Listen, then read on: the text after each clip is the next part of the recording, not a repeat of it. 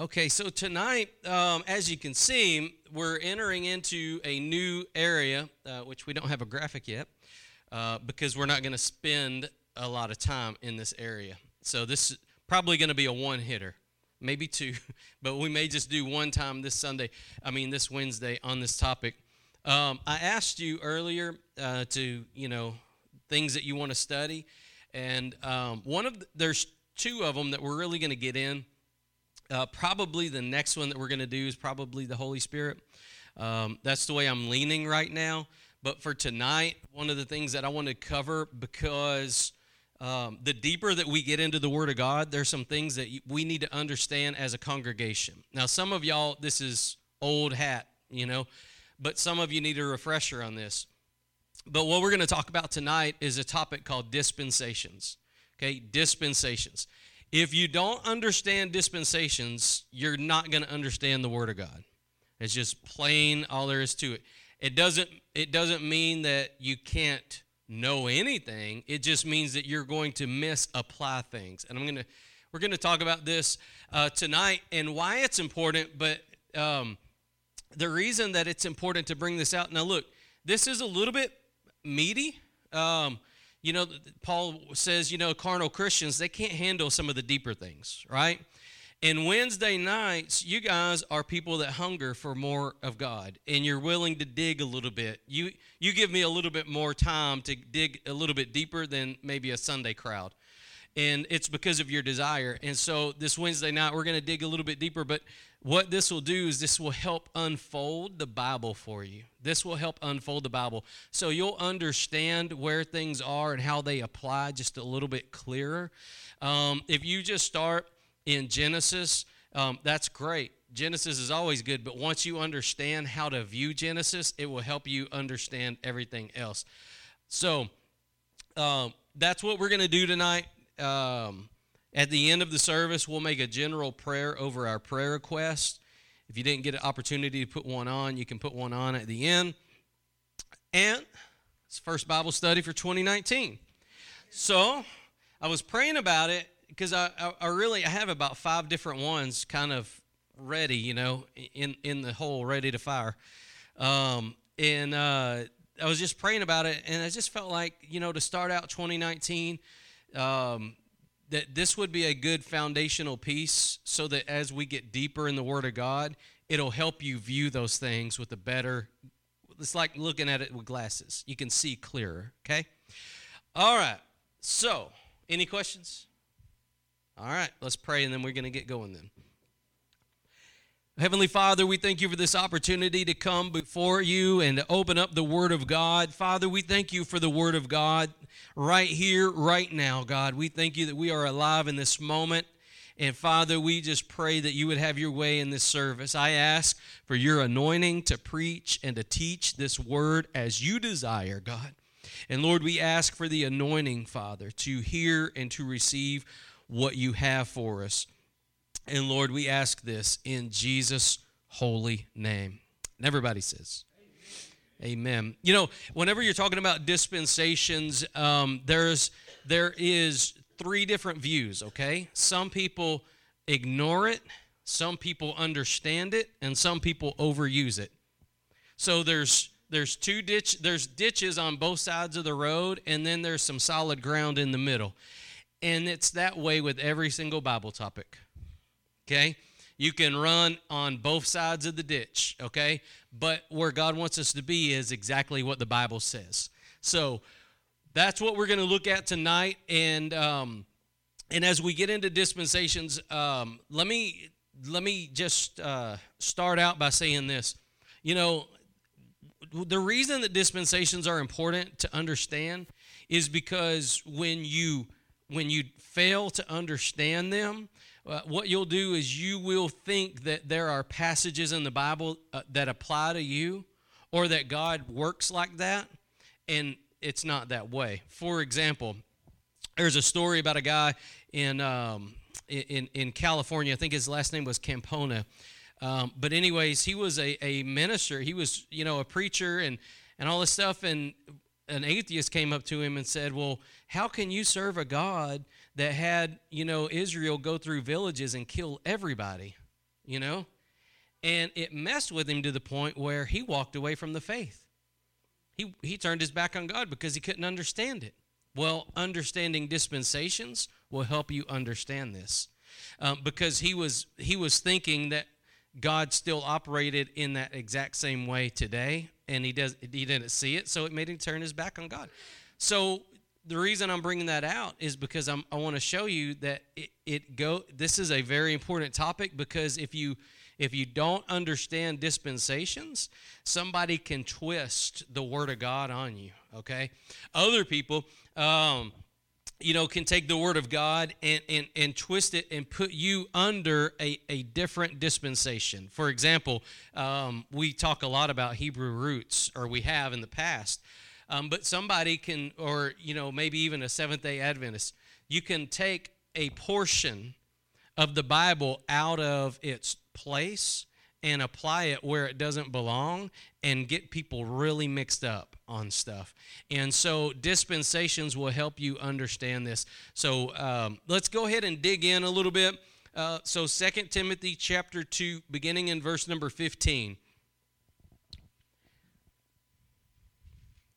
This is Paul talking to Timothy. Now, Paul was the apostle to who? Paul was the apostle to the Gentiles. That's right. Who's the Gentiles? All right. So in verse number 15, study to show thyself approved unto God, a workman that needed not to be ashamed, rightly dividing the word of truth. So one of the things that I want to point out, a couple of things really that I want to point out of this verse before we dig into the dispensations aspect of it. Number one is there's a call for you to study the word of God. This is not regarding just a happenstance, overglance look of the word of God. Now, as I say that, there's two things that you need to know about the Word of God. Number one, you should read the Bible devotionally, but you should also read it in a way that you study it.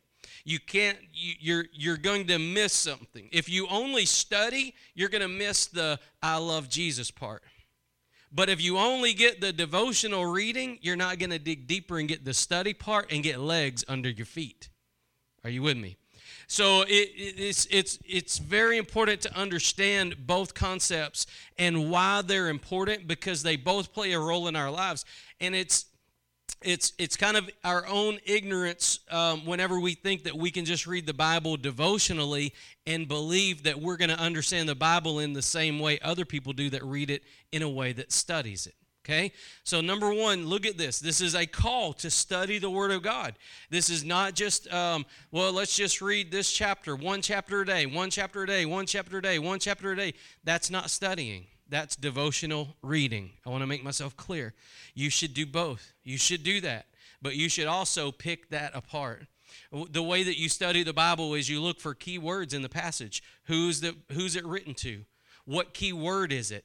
Then study that word. Find other places in the Bible where that word is and look for those things. That's how you study the Word of God. And it's important for you to do that because God can reveal things to me and I can give it to you, but when you study it and God gives it to you, that's your revelation from God to you, and you'll never, ever lose it.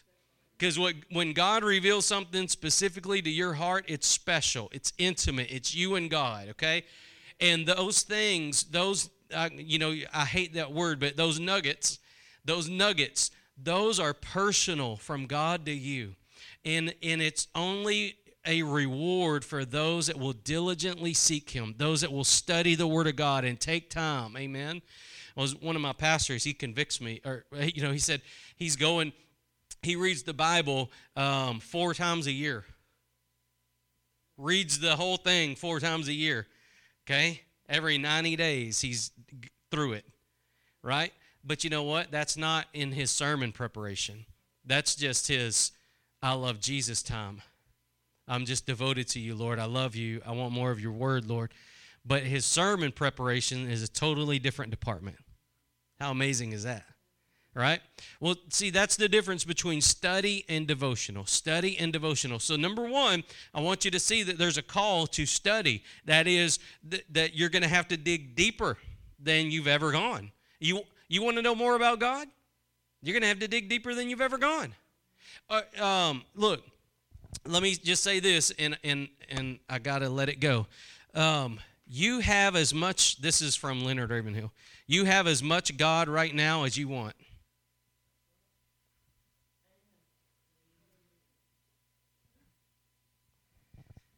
If you want more God, you'll seek him more.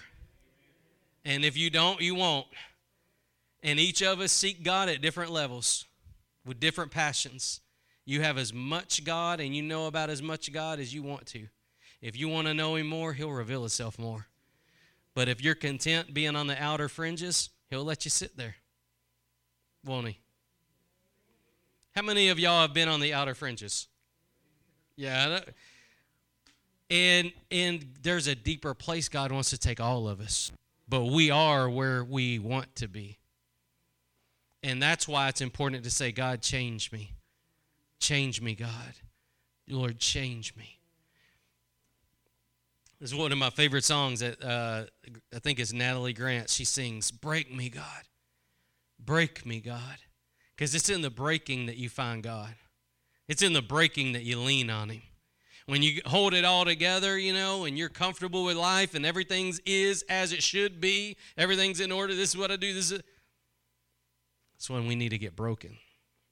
Okay, so study to show yourself approved unto God, not unto man, not unto man, not unto man.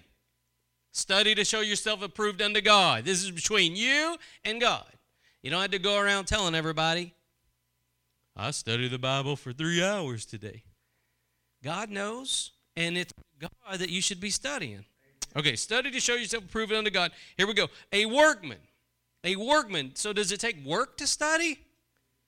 You can't give up. You can't give up. You can't say, I just don't understand. I just work at it.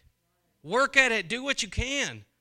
Do what you can. Whenever you put a puzzle together, you don't start in the middle, do you? You got to start on the outer edges because we're all, not the sharpest tool in the toolbox. We got to start with those easy parts on the outer edges and work our way into it, right? Work your way to deeper waters.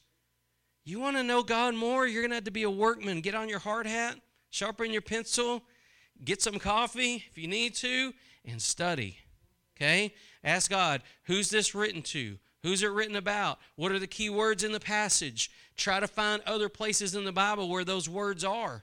Amen? Study the Word of God. God will reveal amazing things to you.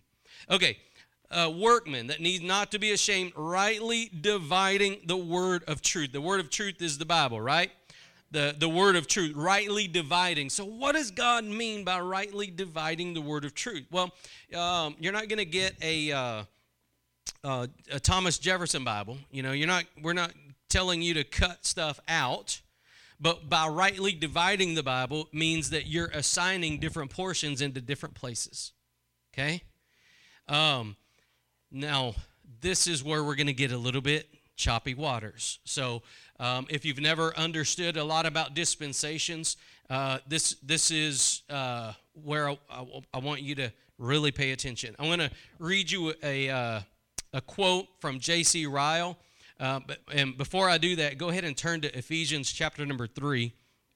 Ephesians chapter number 3, beginning in verse number 1.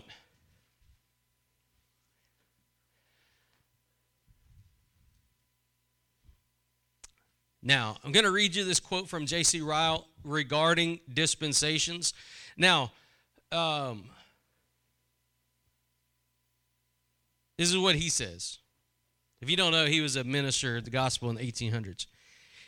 One of my favorites. If you follow me on Facebook, I quote him about maybe once a month. This is what he said. The Holy Spirit operated in the Old Testament saints' lives as well. The Holy Spirit existed before Pentecost, right? Okay. The Holy Spirit operated in the Old Testament saints' lives as well, but more full and more revealed and more poured out in the New Testament. The difference between the dispensations is only one of degree.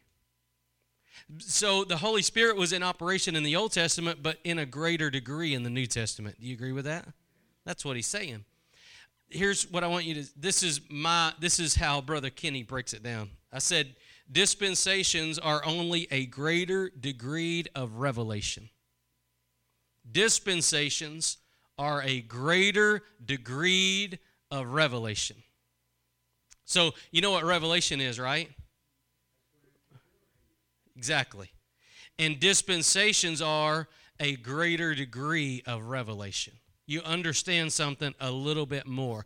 Do you think that whenever Adam and Eve were standing there in the Garden of Eden and they were getting judged with the serpent, and God told the serpent that, God told the woman that her seed would bruise the serpent's head, do you believe she knew that Jesus would die on a cross in that moment? On a wooden cross by Roman soldiers, right? That he was God in the flesh. No. She just knew what God said. She didn't know the exact details. She knew in general terms, but she didn't have the greater revelation of Mary, who saw it with her own eyes. Right? Okay. That's what he's talking about. That's how you want to see dispensations. Look in verse number 1, Ephesians 3. For this cause I, Paul, the prisoner of Jesus Christ, for you Gentiles, see, he's the apostle of the Gentiles, right? If you have heard of the dispensation of the grace of God, which is given me to youward, how that by revelation he made known unto me the mystery, as I wrote afore in few words, whereby when you read you may understand my knowledge in the mystery of Christ. Listen to this. Which in other ages was not made known unto the sons of men, as it is now revealed unto his holy apostles and the prophets by the Spirit, that the Gentiles should be fellow heirs and of the same body and partakers of his promise in Christ by the gospel, whereof I was made a minister according to the gift of the grace of God given unto me by the effectual working of his power. I'm going to stop right there. What is all of that? Let's kind of summarize that and dig a little bit further. Well, number one, dispensation is in the Bible, okay? So it's not just a word that's made up. Dispensation is in the Bible, first off. And he's telling you that God gave him a dispensation, and he called it the dispensation of the grace of God. And the way that he described that dispensation of the grace of God is in two terms. Number one is that it was Gentiles.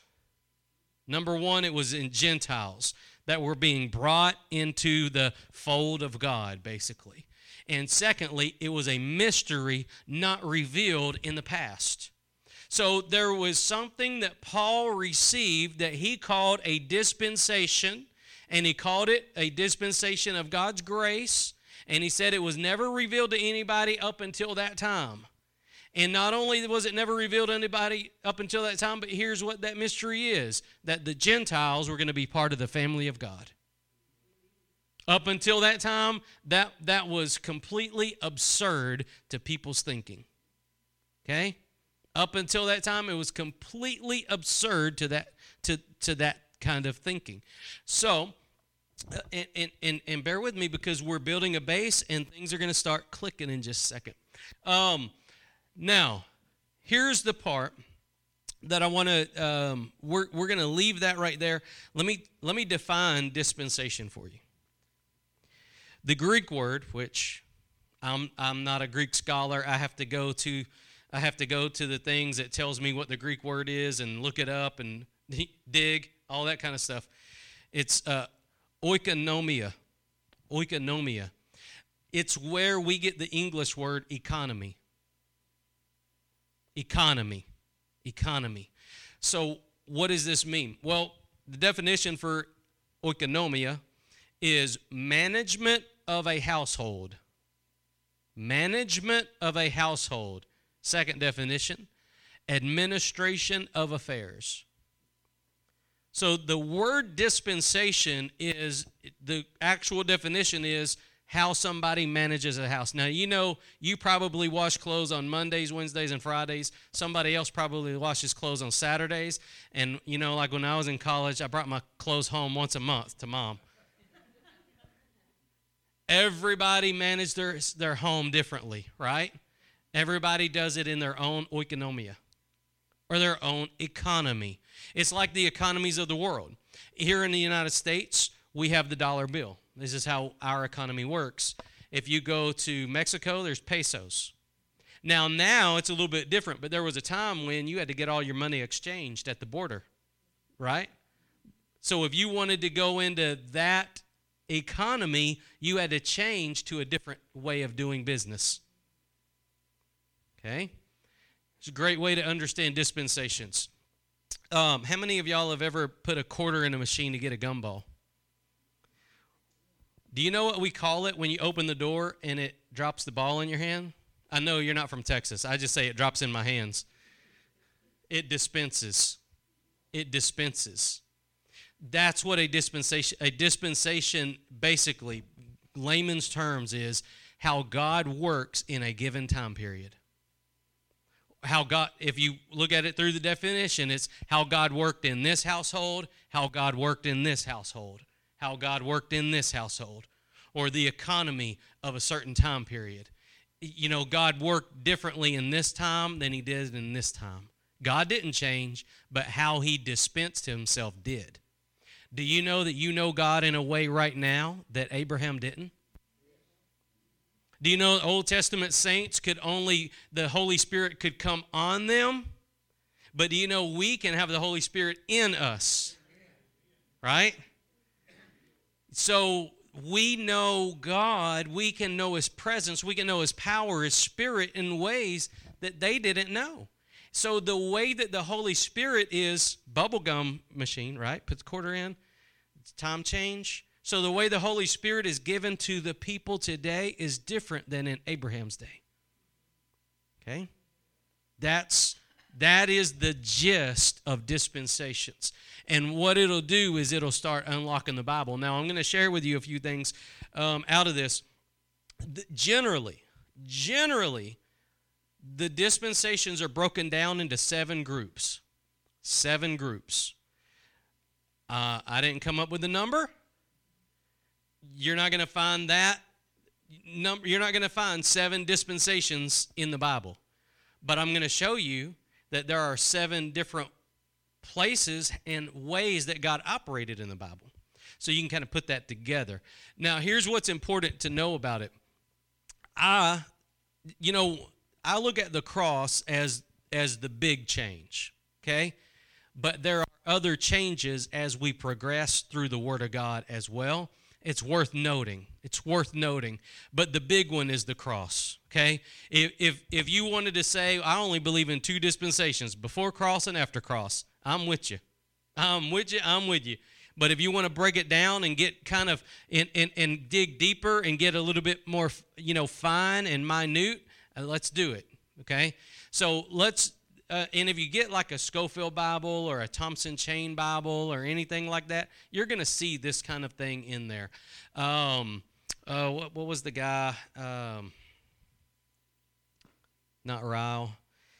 I'm trying to think of the guys. There's another study.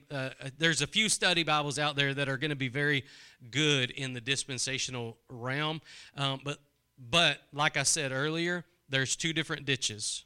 There's the ditch of denial, and then there's the hyper ditch. Okay, I'm gonna explain to you the problems on both of those. But first, let's get through these 7 dispensations. I'm gonna list them to you, and then I'm gonna explain them to you. Okay, so the 7 dispensations: innocence.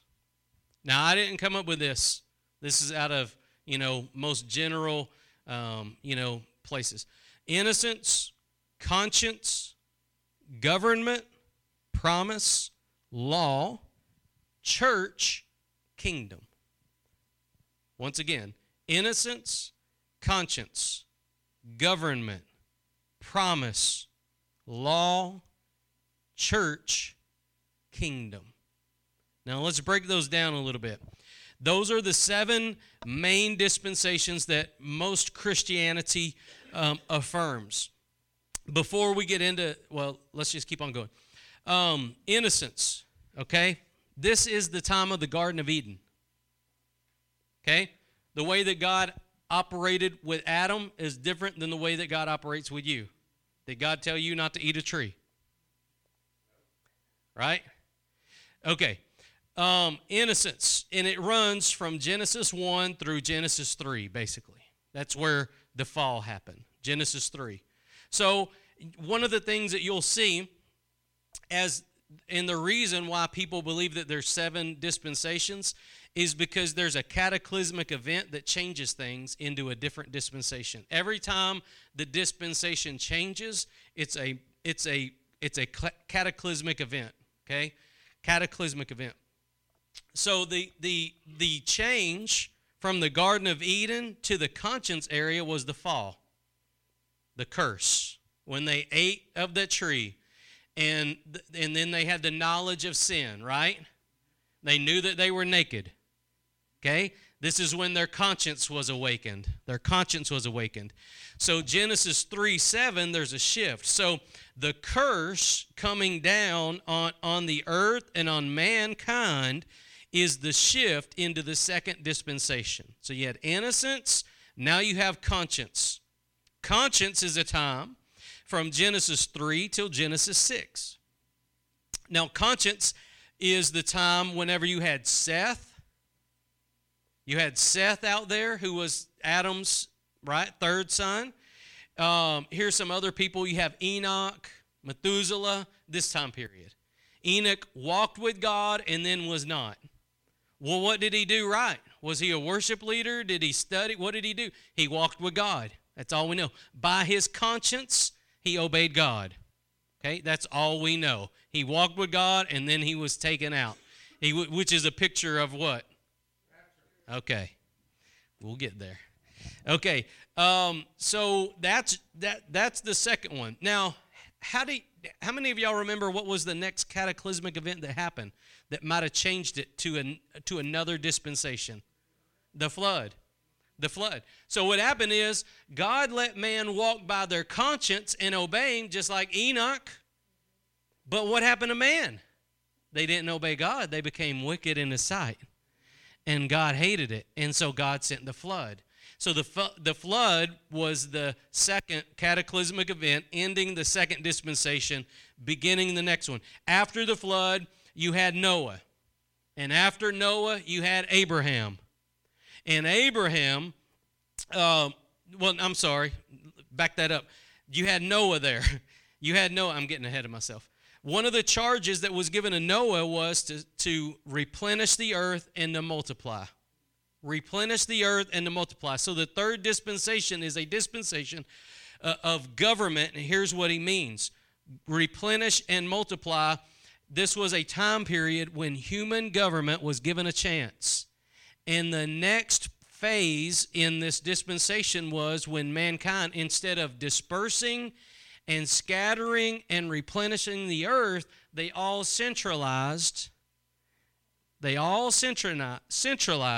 right, in the Shinar Peninsula and started building the Tower of Babel, which from that point right there is where all kinds of wickedness begins.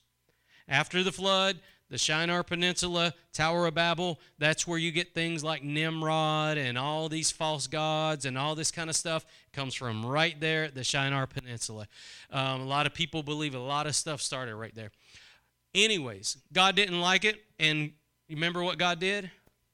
He confused the languages, okay? So that was the next part. Up until that time, everybody spoke the same language. Can you imagine?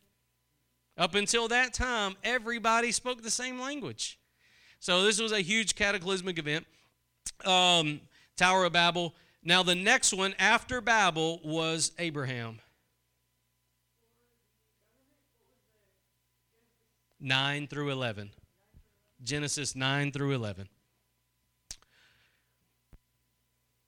Genesis chapter 12 is where we're introduced to Abraham. Abraham represents promise. the promise was to dwell in Canaan. If you remember, God called Abraham, actually God called his father out of Ur. His father passed away, and then Abraham was extended the call, go to the land of Canaan. And Abraham went, not knowing where to go. But God told him he was going to dwell there. Genesis 12, verse 6. That's where the promise was made.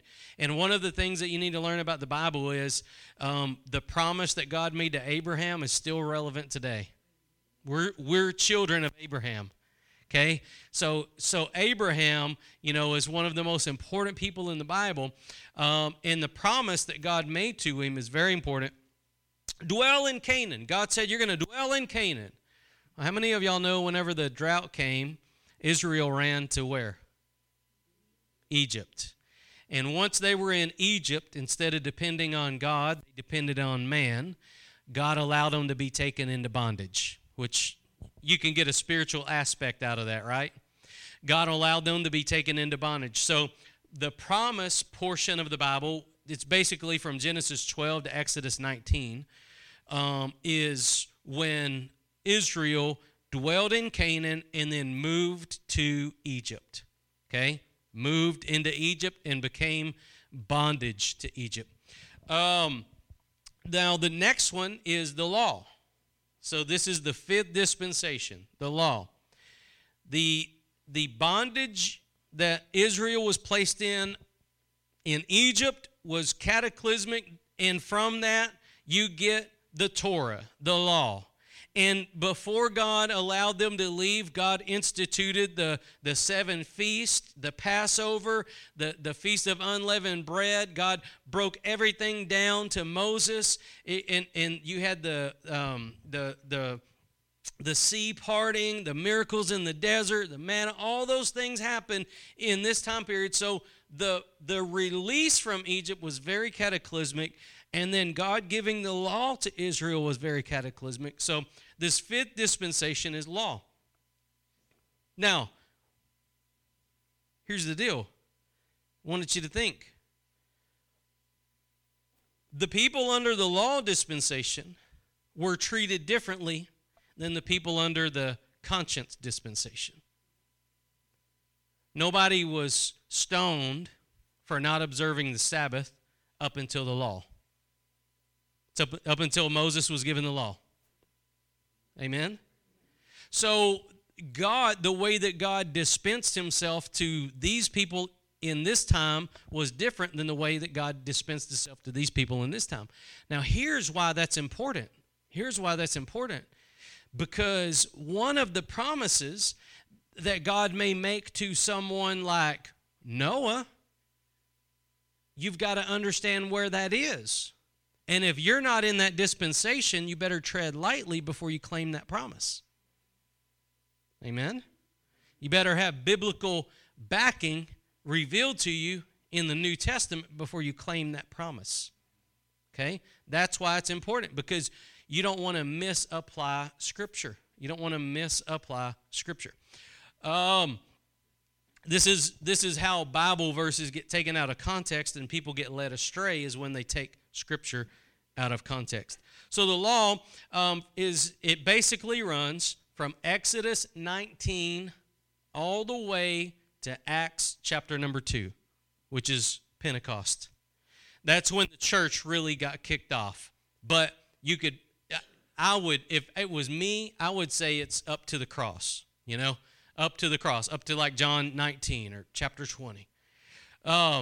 So that's what I would say. But most people say up to Acts 2. But either way, that's the transition, when the church began, okay?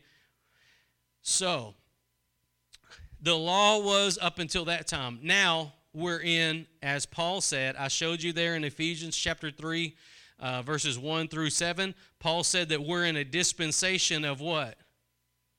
God's grace. God's grace. That's where we say that we're in the church age or the age of grace. If you've ever heard those terms, that's where it comes from. We're in the age of grace. We're in a time period. We didn't make that up. That's what Paul said right there. I showed you a dispensation of the time of God's grace. So this is an age of grace. We live in a time period where we're not judged based off of innocence, conscience, government, promise, or law. But we're the church in the church age or the age of grace. So we've got to understand where we are. Now, there's a cataclysmic event that is going to end the church age. And after the end of the church age is going to enter into first tribulation, but then millennial reign of Christ. So the church age will end with the cataclysmic event of rapture and return of Christ. And when the rapture and the return of Christ happen, then the millennial reign, which is the seventh dispensation, will occur. So let's unpack this just a little bit further. Let me just show you a couple of things, and then we're going to get going in this. Turn to John chapter number 20. John chapter number 20. I want to show you something here.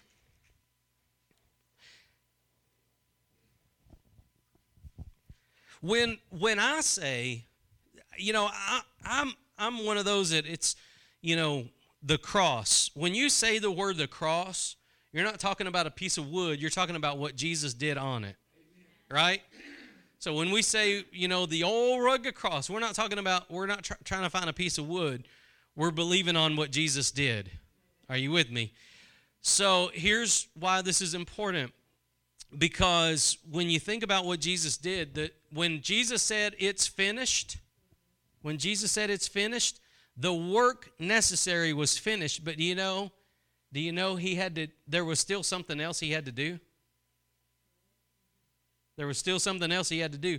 Most scholars believe that there's an altar in heaven, because what God gave to Moses, it says, is a floor plan of what is in heaven. Okay? And here, let me show you something, because most people say that Jesus had to put his blood on the altar in heaven. Had to put his blood on the altar in heaven. But let me show you something. In John chapter number 20, because there's a transition you may or may not have noticed. You've probably read past it. You may or may not have noticed this. Look in verse number 16, John 20, verse 16. Now, this is whenever Jesus had risen from the dead, so the sacrifice had been done, right? But he probably had to tie up some loose ends. Led captivity captive. Come on. Okay. Jesus said unto her, Mary. She turned herself and said unto him, Rabboni, which is to say, Master. And Jesus said unto her, Touch me not, for I am not yet ascended to my Father.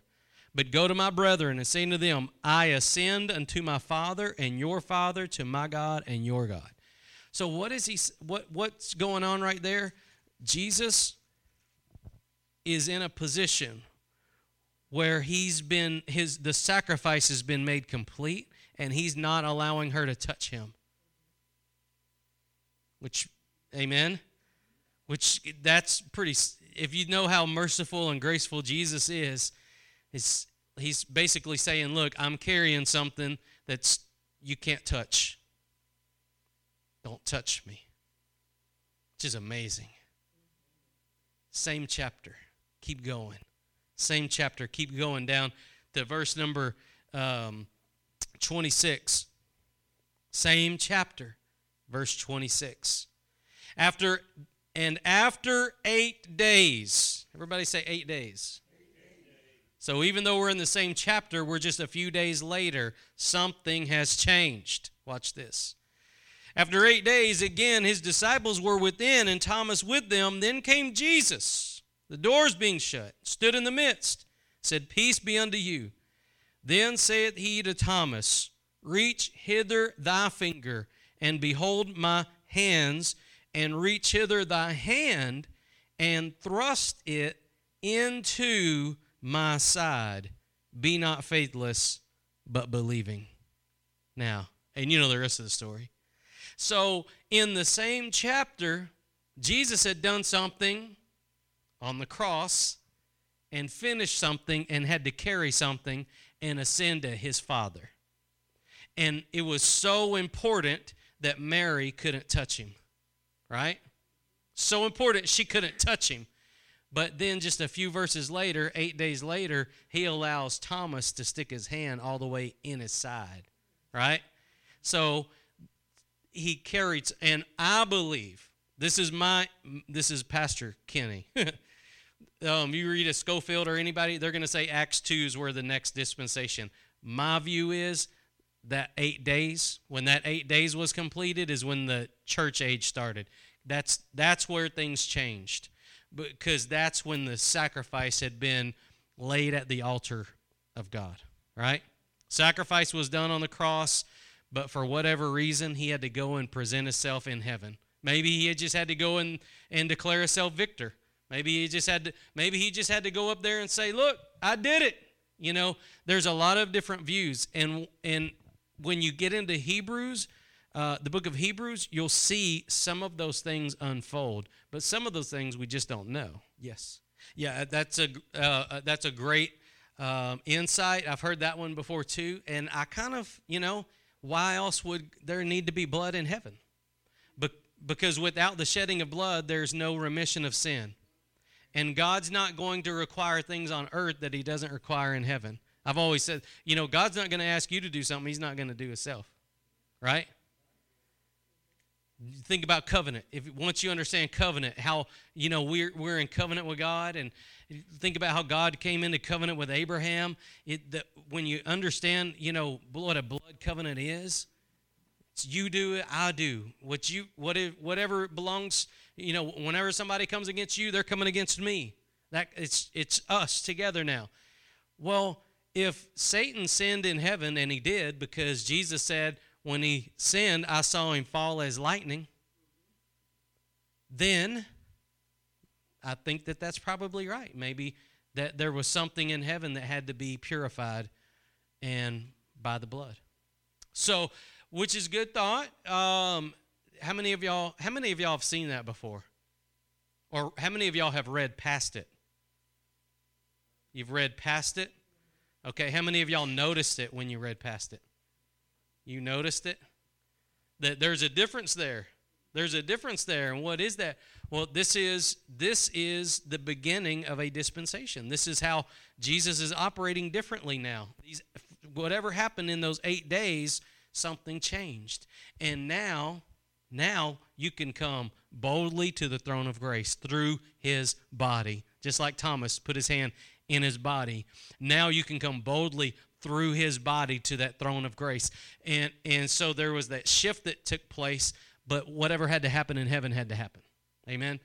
So, very important to understand that. Let me show you something else. Yeah. Acts 2 to Revelation 20. Acts 2 to Revelation 20.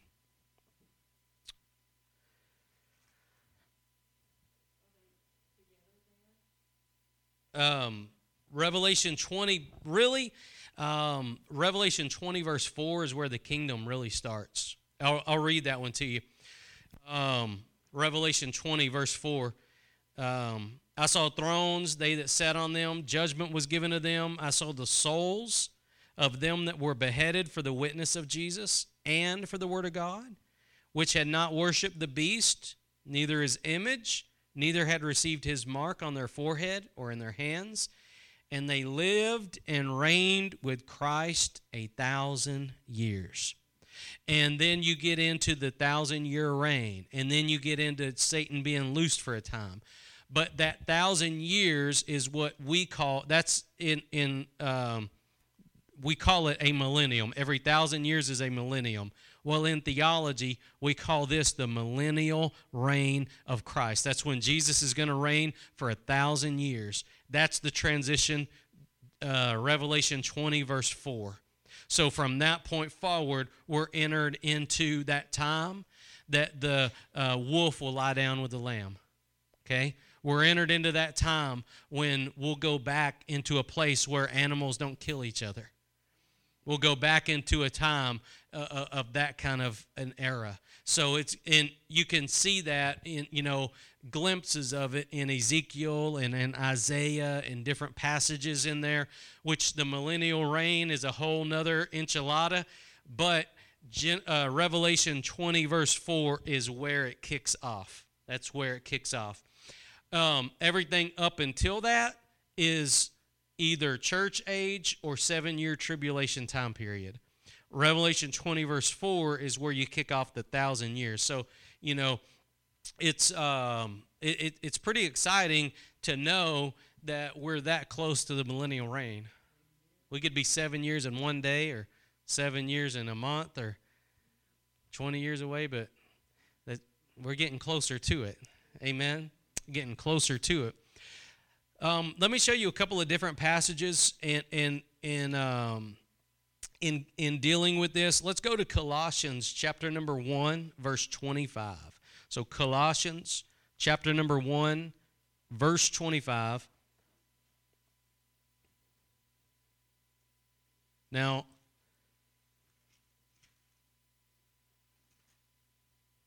here you see the same kind of thought, and what you'll see is from maybe a different verbiage, a different angle.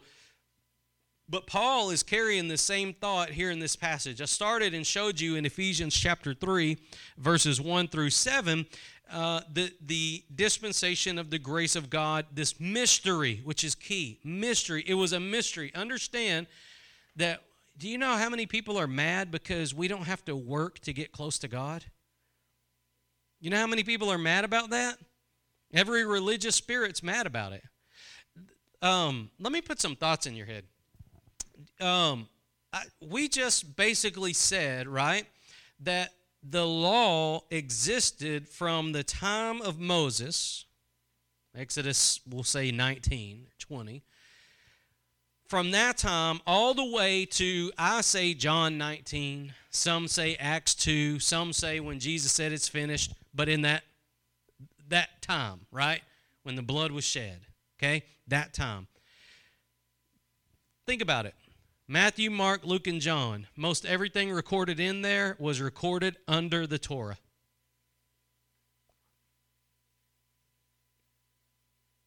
Sermon on the Mount was given to people that lived under the Torah. Whatever Jesus did, whenever they accused him of things, they couldn't find anything that he actually did wrong according to the Torah. Maybe the oral law, they could find something wrong, but not according to the Torah. Not according to the Torah. He was not a lawbreaker. But under the Torah, you have things like tithe, Sabbath keeping, pork abstaining, and 610 others. So Matthew, Mark, Luke, and John, and I always say that the New Testament didn't start in Matthew 1:1. The New Testament started at the cross. Okay? New Testament didn't start in Matthew 1:1. So whenever somebody is ill-informed, they're going to tell you, well, this is how Jesus lived, and you say you follow Jesus, so shouldn't you do what he did? Well, you know what? He lived under the Torah. He lived under a different dispensation, and his blood brought us into the church age. His blood. I showed you that difference in John 19. Think about this. How many of y'all remember whenever a woman came to Jesus and her daughter needed to be healed? And he told her no. You remember when he told her no? Not the dogs. He called her a dog. And she said, Master, even the dogs eat the crumbs from under the table. And he said, right? He says she's going to be made whole. But think about that. There was a person who was not a child of Israel who came to Jesus. Open arms, Jesus. And he told her, no, you're a dog. You know why? She was a Gentile. Gentiles weren't brought into the fold yet until his blood was shed. There was legally, right? And spiritually, he came to do what? Seeking to save that which was lost, right? But you know what he's talking about? You know what he's talking about? Well, we'll see this in a minute. Galatians and Colossians teaches that the Torah was nailed to the cross. The law, the transgressions of the law was nailed to the cross. That which was written against you, ordinances, all that, nailed to the cross. Okay? This is why it's important to understand that difference happened at the cross. It wasn't Matthew 1:1. When Jesus said at the Last Supper, and we do this every time we take the Lord's Supper, he said, this is the cup. This is the New Testament in my blood. This is the New Testament in my blood. Okay? And so when his blood was shed was on the cross. So he is saying his blood would bring in a New Testament. Not when he was born, when he died. Not when he was born, when he died.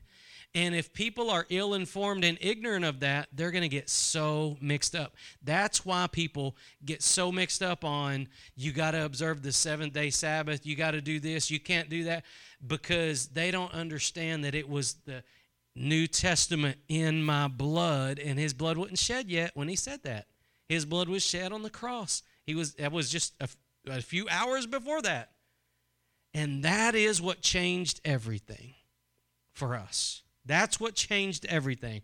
And up until that time, if you read Matthew, Mark, Luke, and John, you could make a case, right? Well, if you want to be like Jesus, you got to do what he did. Well, you know what? He shed his blood to bring in a new covenant, he said. And the new covenant, the details of it are given to the apostles in the Word of God. And that's the New Testament. That's what we read. That's the epistles. So that's why it's really important to understand these types of things. That's right. Yeah, that's exactly right.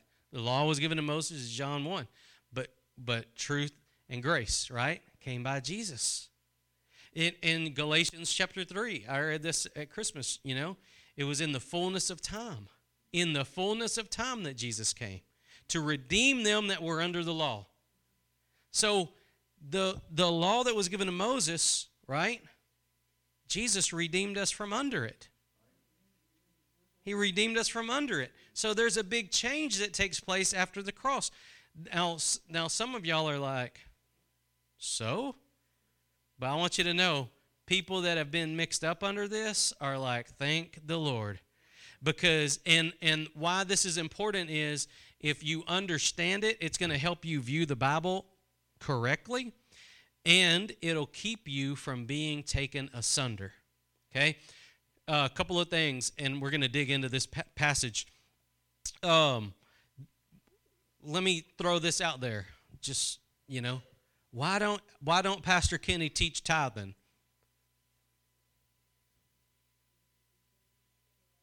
It's the law. It's the law. Well, what about Abraham and Melchizedek? What about that?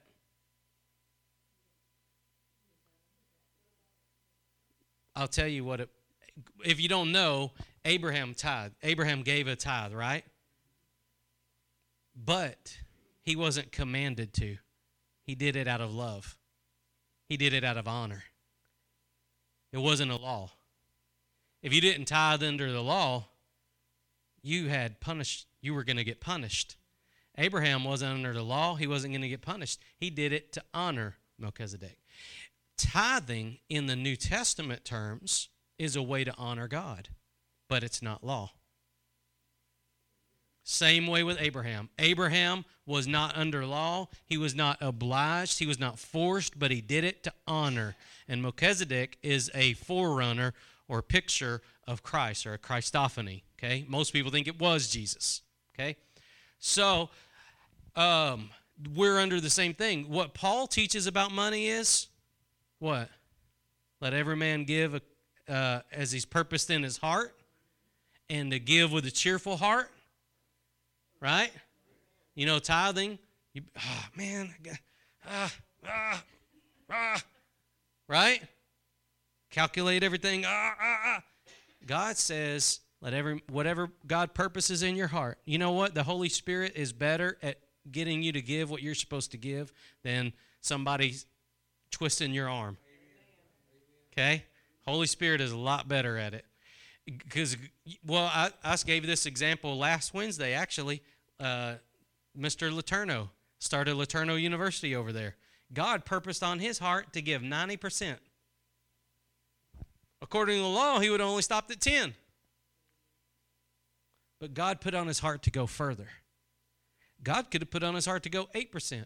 But I'm just showing you tithing, it's not law, but Abraham did it as a way to honor, right? And what I call it is a good rule of thumb. I just call tithing a good rule of thumb. Tithe basically means 10%. Now, if you get into the law, it's actually more because there was more to it. It's actually ended up being like 23%. Yeah, it actually ends up being about 23%, but that's the first part of it. Tithe means 10%, but it's just a rule of thumb. It's a rule of thumb as a way to honor God. You're not honoring man, you're honoring God. And the thing about giving, we got into this just a little bit last week. The thing about giving is the giving of the tithe, right? The giving in the New Testament. The giving of the tithe was for the priesthood and for the temple. But the giving under the New Testament is not for that because we're the temple. The giving in the New Testament is for the downtrodden, for the widows, for the orphaned, and for other ministries farther than you. So we take up collections for the hurting in our area and to put into other ministries past our area. Okay? That and that alone is the only reason in the New Testament we take up funds. That's it. We're not supposed to build big, huge buildings. We're supposed to be the building. Okay? Now, we got to meet somewhere. We could meet at your house. We can meet at my house. Or we could all say, let's put in money together and buy a building and meet here. Right? Because I know you don't want to clean up after my kids. So there's practical reasons why the church does what it does, but God didn't call us to build buildings. He called us to build a kingdom. Okay? Building buildings is one thing, and that's what the church is good at, but building the kingdom is what God wants us to be good at. Okay? And we build the kingdom one soul at a time. One soul at a time. That's how we build the kingdom. So now, the reason that I told you that about the tithe is because when somebody tells you you're supposed to tithe, now you know, right? I'm not in that dispensation. Because if you're going to put me under the law to tithe, you're also going to tell me I got to abstain from pork and catfish and shrimp and having two different types of cloth together and all kinds of stuff. So if you're going to put me under one part of the law, you're going to put me under all of it, or I'm in the church age. It's one of the two. It's one of the two. So for some of y'all, that's kind of revelatory because when people manipulate you to give, they're going to manipulate you to give through either that area by guilting you into it, but God never guilted. I'm just following the Lord on this. Whenever there was an offering made and they laid it at Peter's feet, right, and they held back from it, you know that wasn't forced. They did that willingly. They did that willingly. So in the New Testament, there's no begrudging giving. So if somebody's twisting your arm and guilting you in it, that's not God. Amen. That's not God. God says the New Testament mark for giving is to give with a cheerful heart. Whatever God lays on your heart. Amen? And this is the amazing thing about it. When it helps you to see when people are misapplying Scripture. So number one is they're going to guilt you into it. And number two, they're going to lie to you about it. It's 2019. Sow a seed of $2019 and you're going to get a tenfold increase. Hey, that sounds great, but it's not in the Bible.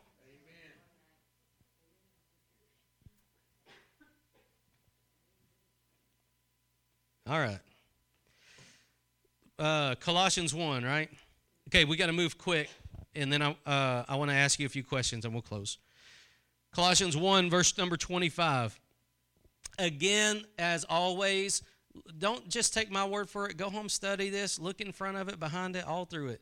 Verse 25, Paul says, whereof I am made a minister according to the dispensation of God, which is given to me for you to fulfill the word of God, even the mystery which has been hid from ages and from generations, but now is made manifest to his saints, to whom God would make known what is the riches of the glory of this mystery among the Gentiles, which is Christ in you, the hope of glory, whom we preach, warning every man, teaching in all wisdom, that we may present every man perfect or complete in Christ. Now, this is second point of view, right? You don't want to just take one scripture. You don't want to stand on one scripture. You want to take, let every word be established by 2 or 3 witnesses. So this is another angle of this dispensation that he's talking about, that it's given by God. It's a mystery, right, given to the Gentiles, and people before this time period didn't know about it. Before that, didn't know about it. You can write these 2 down. Here's 2 others. 1 Corinthians 9:17 and Ephesians 1:10. 1 Corinthians 9:17 and Ephesians 1:10.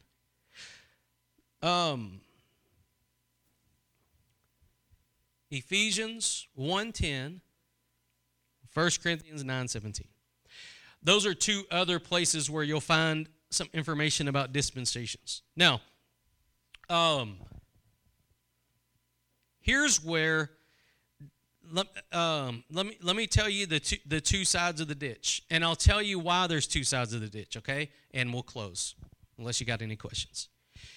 Here's one side of the ditch. A hyper-dispensationalist we reject. A hyper-dispensationalist says that what they'll say is Paul is the apostle to the church, okay, and nobody else. So the only books that the church can use are Romans, 1 Corinthians, 2 Corinthians, Galatians, Ephesians, Philippians, Colossians, 1 and 2 Thessalonians, 1 and 2 Timothy, Titus, and Philemon. That's it. Just the Pauline epistles. Hebrews through Revelation, you can't use. It's not to you. That's what a hyper-dispensationalist will say. So what is the pitfall in that? Well, in James, you're told that, if you're not living right, you can't say you got faith. A hyper-dispensationalist, that's like pouring gasoline on a scratch. They don't like that. Okay? They don't like that part. 1 John, you get your warnings about don't believe try every spirit, right, that says they're of God. Don't believe them all. And you got all kinds of things in 1 John that are fundamental for those things. But most importantly, right, he that's in the light is going to walk in the light. There's no darkness in God, right? And if somebody says that they walk with God, but they're in the darkness or sinning, they lie and do not the truth. Those kinds of things, a hyper-dispensationalist will hate. Here's another one. Hyper-dispensationalist will hate this. Repent in Revelation. When Jesus told the church to repent, or what? I'll blot your name out of the Lamb's book of life. A hyper-dispensationalist, they will reject that scripture. So that's why their Bible is the Pauline epistles. They reject Acts backwards, and they reject Hebrews forwards. Camping right there. So that's an error. That is a fundamental error, okay? Now, and I'll tell you why they say it. They'll say that Hebrews through Revelation is for the tribulation saints, okay? Which God didn't say that. They said it. God didn't say that. They said it. That's how you know it's wrong. So I'm telling you, you can take dispensationalism and you can carry it to an extreme that God never intended. Okay? You can say, oh, that scripture's not for me. La, la, la, la, la. Right? So, very important to, as I started out, the Bible said to rightly divide the word of truth. So you've got to know how to rightly divide it. What's the other ditch? The other ditch is, because if somebody discounts dispensationalist, they're going to point to a hyper-dispensationalist and say, see, that's crazy. Okay? The other point of view, if you're going to believe that you're in the church, if you're going to believe that you're saved, the other point of view most commonly is going to be what's called covenant theology. Covenant theology. That is where you believe, or another term for it is replacement theology, which is a different kind of error. That error says you're now Israel. The people that live in Israel right now, they're not supposed to be there. That's your place. They spiritualize everything in the Bible. So every promise that God gave to Israel in the Old Testament, God's given to you. That's called replacement theology or covenant theology, which is a different kind of error, because we recognize that we're Gentiles brought in by the grace of God through Jesus' blood, and we also recognize there's still Israel out there, and Israel is the true branch. And we've been grafted in because of belief, and God's going to graft them in at some point as well. Amen? Because God said, all Israel shall be saved. That's what he said, right? So when they look on him whom they've pierced, right, they're going to repent. So we recognize that there is a true and literal Israel. Now, spiritually, we are Israel. Spiritually, we are Israel, but not literally. Not literally.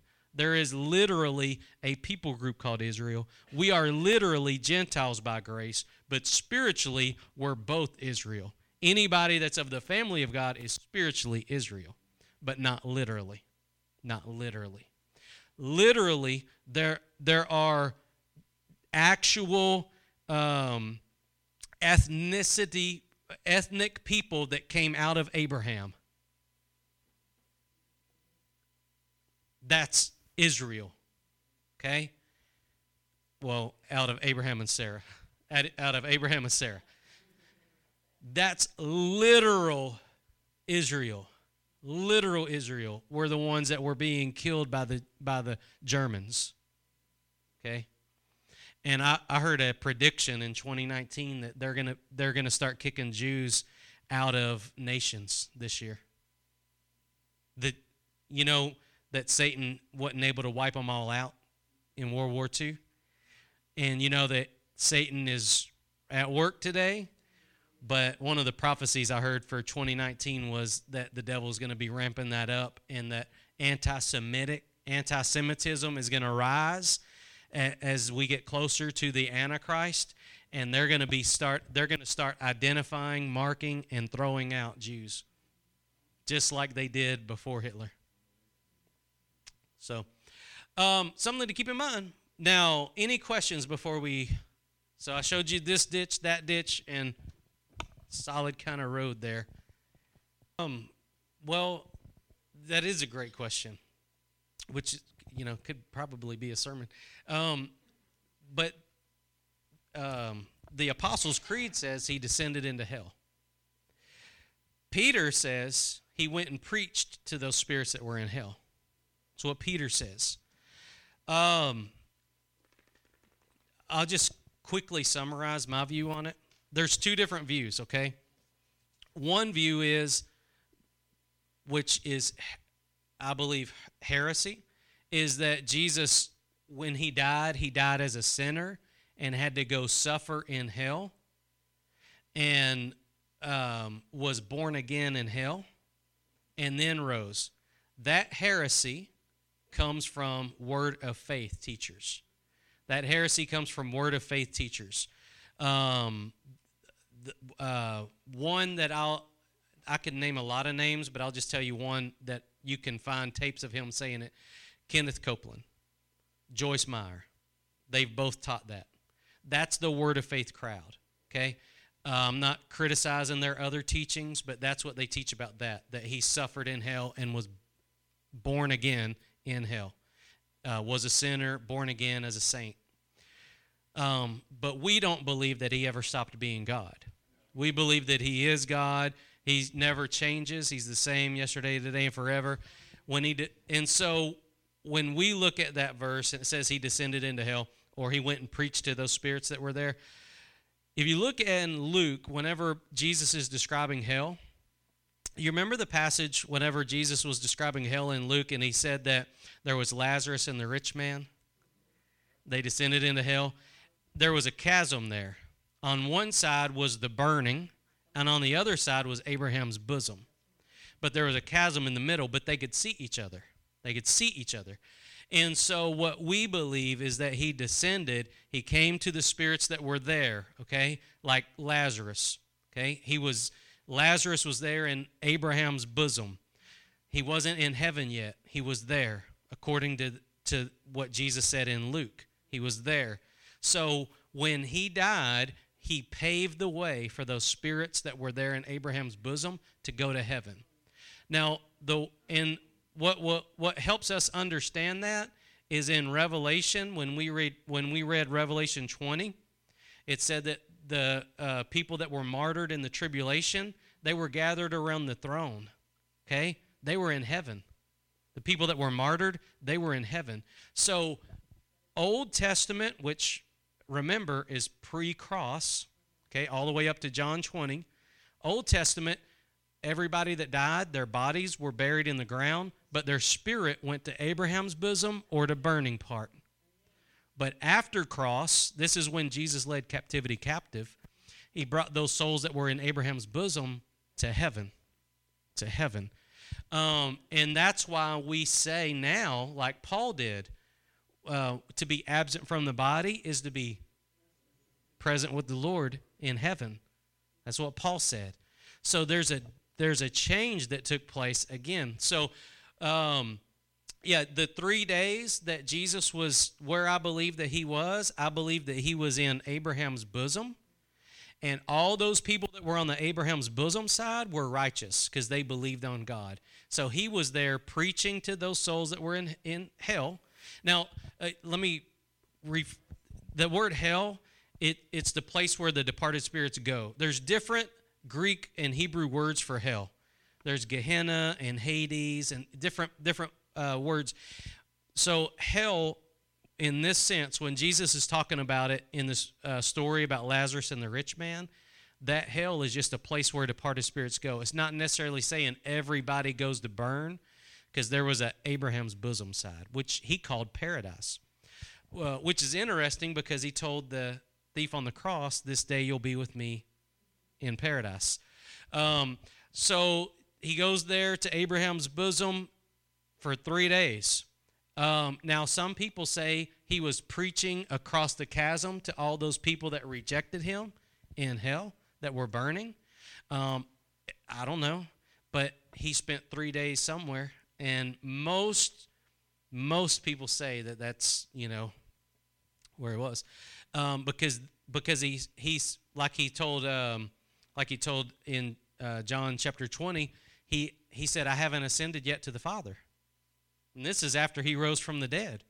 So from the cross to that time period, those 3 days, he hadn't been in heaven.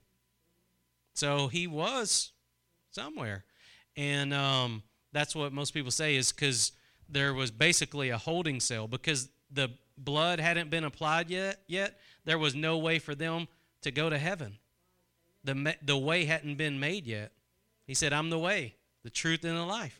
And the way hadn't been made yet. So up until the cross, every soul that died, they either went to burn or went to holding cell in Abraham's bosom in a big, huge place called hell or Hades. And then after the cross, that's when captivity was led captive. So that's a standard viewpoint.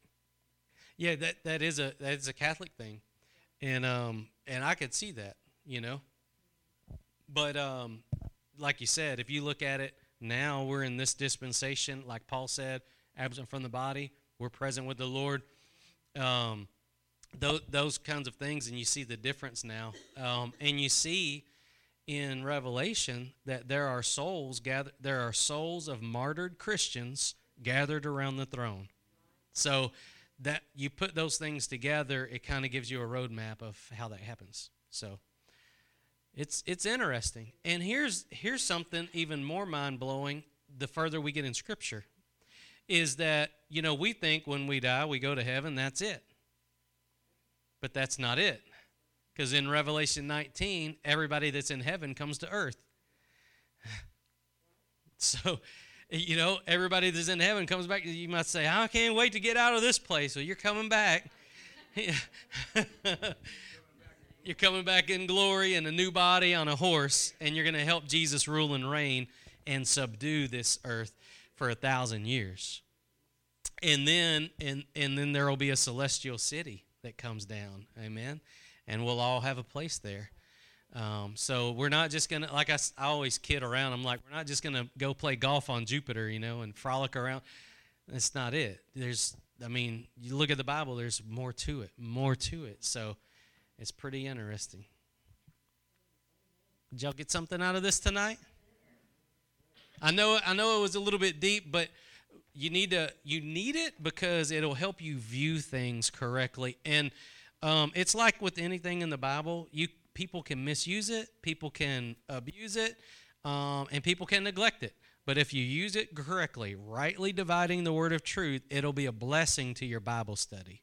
It'll help you understand when somebody tells you, we tithe. It'll help you understand, do y'all follow the other 612? If not, why not? That kind of stuff. Say, God says in this dispensation, we're supposed to give with a cheerful heart. Now, I'm picking on tithe because we live in 2019 now. I'm picking on tithe because it's so abused. But you could pick any of them, okay? I'm just picking on that one because we can all relate to it, because everybody has probably seen somebody abuse it. So, yeah, and you got to look at where it was, And basically, Daniel's fast is potatoes and vegetables, which that's how I eat. If y'all know me, that's how I eat. But about, every couple of 3 years, I eat a piece of meat just so I'm not weird.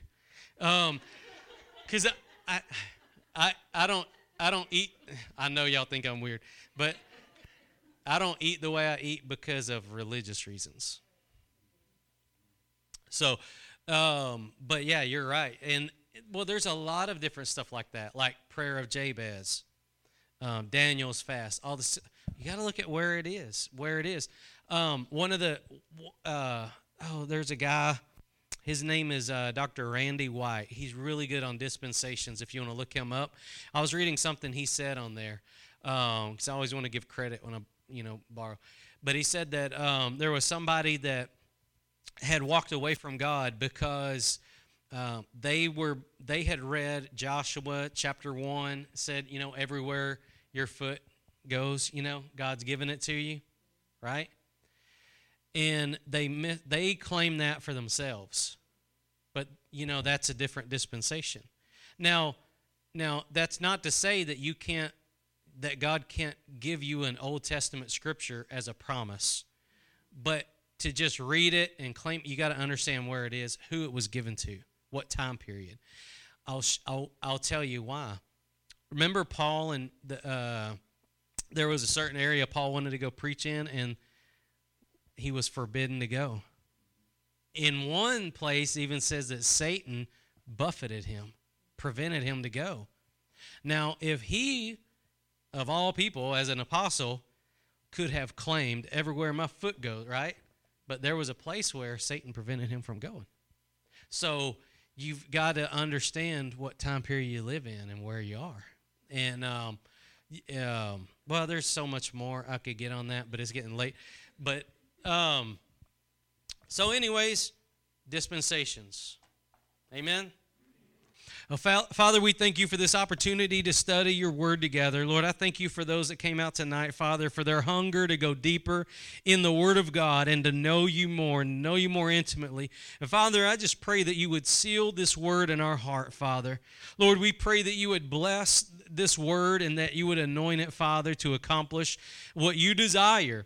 And Lord, we lift up all these prayer requests tonight, Father. Each and every person on this list, Father, we lift them up to you and pray, Father, for healing, for deliverance, for guidance, for help in their hour right now, God. We lift up the others of our congregation that couldn't make it tonight. God, we lift them up to you and pray for your blessing to be upon them. And Father, right now I pray just a special prayer, God, that your peace would be on the home of every person here. Wherever they go, Father, I pray that your peace would be there, that you would lead them and guide them forward in peace and in your blessing. And Father, we ask this in Jesus' holy name. And everybody says, amen, amen.